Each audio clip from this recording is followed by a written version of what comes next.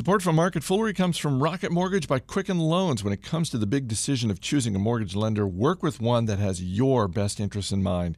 Use Rocket Mortgage for a transparent, trustworthy home loan process that's completely online at quickenloans.com/fool.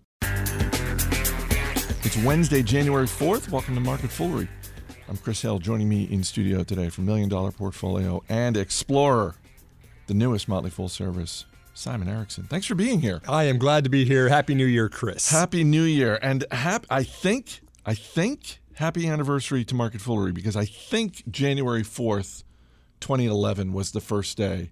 That's how bad my memory is. I don't remember the exact day. I know it was early January. It was that first week in 2011. So this could be our 6th birthday, or maybe it's tomorrow. I don't know. Sometime this week. Happy anniversary. We're turning 6. We got a bunch of things to get to, including the Consumer Electronics Show, which is kicking off today out in Las Vegas. But let's start with a little bit of news. And we'll start with auto sales, which I said this to you earlier today. I'm surprised by this, that the sales numbers that came in for December across the board, Ford, Nissan, General Motors, across the board, automakers beating expectations in terms of sales. And 2016 turned into the 7th year in a row of sales increases, which, that's amazing. But 2015 was such a big year for auto sales. I would not have bet on this, and I would have been wrong. Yeah, I agree. It's a lot higher than a lot of people were expecting. But then again, it's the auto industry, right? This is a cyclical industry, and we kind of get used to the forecasts looking continually, gradually up and going to the right. But it doesn't really happen that way, right? Then you have a recession hit in 2009. U.S. light vehicle sales dropped more than almost 50%, down to about 10 million units sold.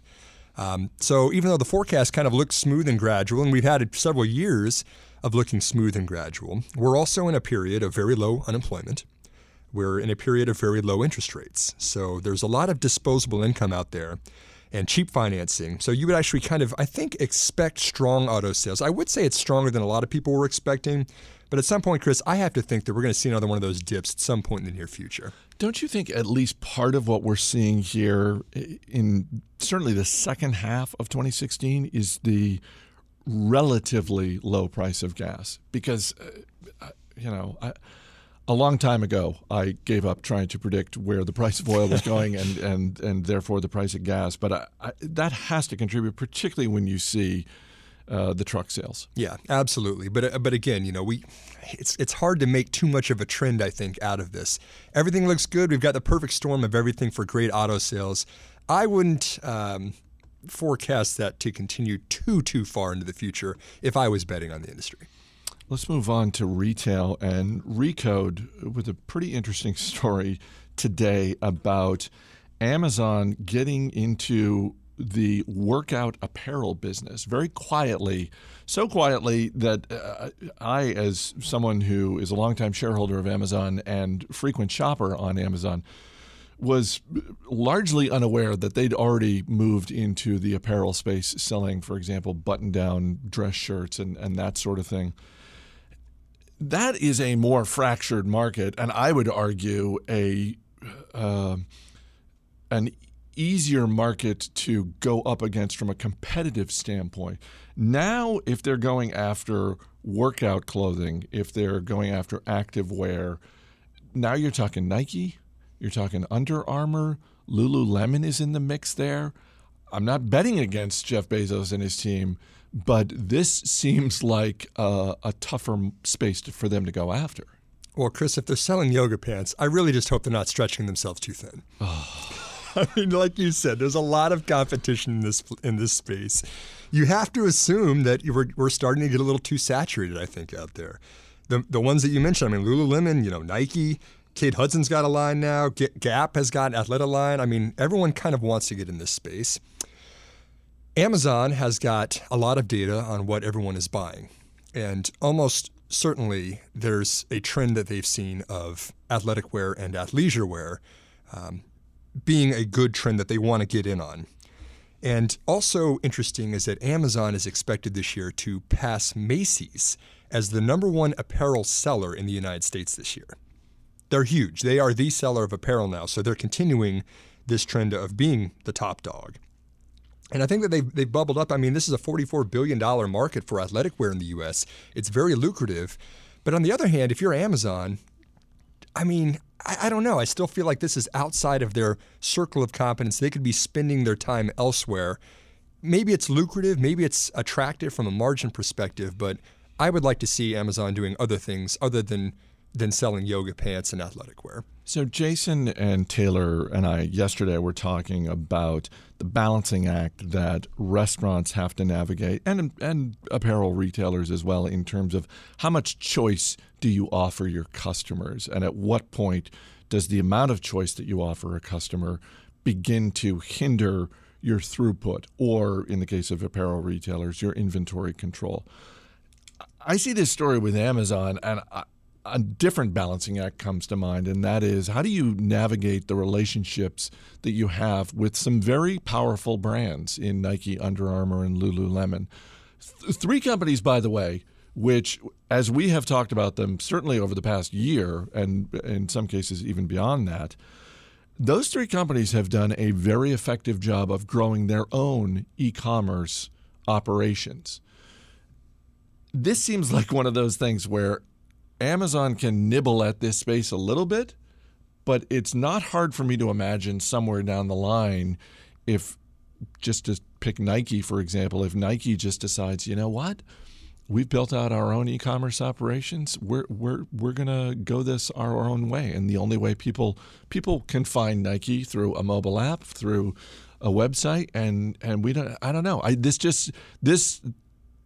is one of the things that I think makes it tougher for Amazon. Yeah, like you said, how much customization do your customers really want?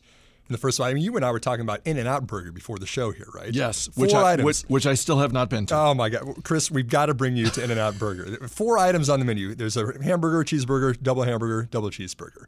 You don't really need ultimate customization for things that are simple like that. If you're doing tech software, yeah, you probably do have a really knowledgeable customer base, wants a lot of customization. And then you've got apparel, which is, something that Jeff Bezos, CEO of Amazon, is saying there is a huge opportunity for invention in. That confuses me a little bit. To me, it's still not a whole lot of differentiation between athletic apparel, but he certainly sees something that I'm not seeing right now. And if Jeff Bezos is going into something, he's going to innovate that. He's going to bring something new to what's already available. I just go back to your question of how much customization do you really need for this? Well, and that's what's interesting about that quote from Bezos, that he uses the word invention as opposed to innovate. Right. I wouldn't give it a second thought if the word was innovation there. But the fact that, it has me curious, and it does. And as you said, this is a pretty tried and true space. This is not Bezos saying, as he did in the middle of 2016, we've got 1,000 people working on the Amazon Echo and everything that goes with it. So, out in CES right now, you've got Under Armour CEO Kevin Plank that's going to be talking this week about bringing kind of melding tech and apparel, which he spent $700 million into acquisitions for. So how's that working out? Maybe there's invention in the apparel space. It's just a question of how much people really care about this. Hold that thought on CES. Got to say a word about Rocket Mortgage by Quicken Loans. When it comes to the big decision of choosing a mortgage lender, work with someone you can trust and who has your best interests in mind. And with Rocket Mortgage, you get a transparent online process that gives you the confidence to make an informed decision. So don't waste time searching through stacks of paperwork. With Rocket Mortgage, you can securely shape your financial information to get a mortgage approved in minutes. You can even adjust the rate and length of your loan in real time to make sure that the mortgage solution is right for you. So whether you're looking to buy a home or refinance your existing mortgage, you can lift the burden of getting a home loan with Rocket Mortgage. So skip the bank, skip the waiting, and go completely online at quickenloans.com/fool. Equal housing lender, licensed in all 50 states, NMLS, consumeraccess.org, number 3030. CES, David Kretzmann's out there now. Presumably he's staying out of trouble. You mentioned Kevin Plank. He's one of the key CEOs that David mentioned he's most interested to see. You're watching CES from afar. What are you going to be watching? The angle that I'm really interested in for CES is actually the company NVIDIA. Their CEO and co-founder Jensen Huang is probably giving the keynote right now, considering the time difference. I'm sorry to be keeping you from it. Yeah, they're out in Vegas right now. I'd also like to point out NVIDIA was a stock that was up 225% last year. I was just going to say, NVIDIA, one of the best performing stocks of 2016. And I'd also like to humbly point out that on your Motley Fool Money radio show in March, this was a company I called out as a stock on my radar, and I'd humbly like to mention over 200% since then too. You don't have to be humble. Take a victory lap, man. But the reason this is so interesting to me is NVIDIA has made a business around the gaming industry, right? They made graphics processors that did processing first that would spit out images on a screen for video games. What's so interesting is now the world has shifted 180 degrees, where now they're looking around and making sense of images and then going back and doing processing that does something from those, which is what is being referred to as deep learning, a subset of artificial intelligence. But because NVIDIA has got the expertise from decades of building these graphics processing units, they are really the front runner in deep learning. And no one else can do what NVIDIA is doing right now, and they're starting to build these applications for deep learning, which includes, right now, autonomous cars. You want a car that sees a stop sign, recognizes the stop sign, and actually stops. Or facial recognition is another opportunity. Recognize a face, Facebook can tag that because it knows it's Chris Hill in this picture. Or robotics. I mean, we're already starting to see home assistants that can respond to what they see around the home, or recognizing defects for quality assurance in manufacturing. So the applications for deep learning are really starting to take off. I consider NVIDIA to be far and beyond the front runner in this space, and it's going to get very interesting in the next couple of years. Connected cars is something that David and I had talked about. It's interesting to see how the Consumer Electronics Show has expanded, particularly, I would say, over the last decade, to be where you look at the automotive industry having a much bigger presence than it. I mean, you don't have to go that far back to find virtually no automotive presence whatsoever. And now you've got CES this week. Next week, the North American Automotive Trade Show starts in Detroit, and obviously they'll have a big presence there. But you've got Mark Fields from Ford Motor is making a speech at CES this week. I mean, there are some people saying, yeah, we're going to be in Detroit, but really the big announcements that we have, well, we're going to be rolling some of those out in Las Vegas at CES. Yeah, and I would say that the trajectory of innovation of this space is happening incredibly quickly. And it's actually going to be the topic of next month's Explorer mission for February. We're going to look at the race to autonomous cars, pun intended. Of course. And but I mean, this is something that's catching on a lot faster than a lot of industry experts expected, especially when you've got a guy like Elon Musk out there just kind of driving the innovation in this space so quickly. It's going to be very interesting. I asked this of Jason and Taylor yesterday. I'll ask you as we wrap up. When you think about 2017 and the year ahead of us in terms of investing, what is one thought that you have for this new year? It can be a company, it can be a question that you have, it can be advice for investors. Just one thought for 2017. Well, I guess there's one specific trend that's kind of got my interest right now. I don't think a whole lot of people are looking at it yet, and that is the concept of preventative healthcare. This is also referred to as connected healthcare or telehealthcare. But it's the whole idea of basically so many hospitals are just overcrowded right now. You have too many people coming through, and a lot of it is for non-critical things, a physical, a checkup, something that isn't life-endangering at the moment. But a lot of those conditions can be monitored remotely.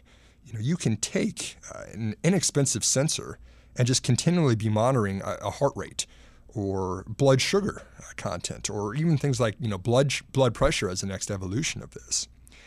And I think that this has got some great benefits that will come from it. One, the hospitals will be less crowded. It'll save a lot of money. Hospitals will always take the opportunity to save operating costs. But more importantly, it'll allow for monitoring conditions that are getting out of whack. It will allow a doctor to see a patient all the time and say, okay, hey, your blood pressure is getting too high. We need you to come in and take a look at this. And so it's more proactive or preventative rather than hey, I've had a stroke or I've had a heart attack and now we need to fix this. So I think it's very interesting, and we kind of talk about it in terms of analysts. Fitbit had a really rough year last year, to say the least. A lot of analysts are really bearish on Fitbit right now, but I think that you've seen them working with Medtronic to get sensors to incorporate for diabetics for blood sugar monitoring. And I think that we're going to see wearable technology look a lot more like medical device wearable technology in the coming year. And this doesn't take a whole lot of data. This is not a huge burden to beam this up into the cloud and continually monitor it. And I think that this is a huge win if you can get those devices to be paid for or subsidized by the insurers who have less out-of-pocket costs because of what they're preventing in the first place. Well, particularly if it's the sort of thing that you use on a check-in basis. You don't, it's not, I'm wearing this thing all the time, and if I'm not wearing it, then my data is flawed or whatever. But if it's just sort of a device that you have in your house and it's just, once a week you check in, and I don't know, that is a lot more attractive to me than wear this thing around your wrist all the time. Yeah, sure. And the future of healthcare, in my mind, no doubt is going to be going from just straight reimbursements for medical procedures that are done to more of focusing on outcomes and keeping people healthy and keeping them out of the ER or having something serious happen to them. And I think this is definitely one of the enablers of that future. It's going to go too far, though, if you start interfering with, on a preventative basis, you're preventing what I eat. Oh, goodness. It's like, all of a sudden the device in the corner is like, close the fridge, put the wine back. And I was like, no, I'm having another glass. That's going too far. Way too far. Thanks for being here. Thanks for having me, Chris. As always, people on the program may have interest in the stocks they talk about, and the Motley Fool may have formal recommendations for or against. So don't buy or sell stocks based solely on what you hear. That's going to do it for this edition of Market Foolery. The show is mixed by Dan Boyd. I'm Chris Hill. Thanks for listening. We'll see you tomorrow.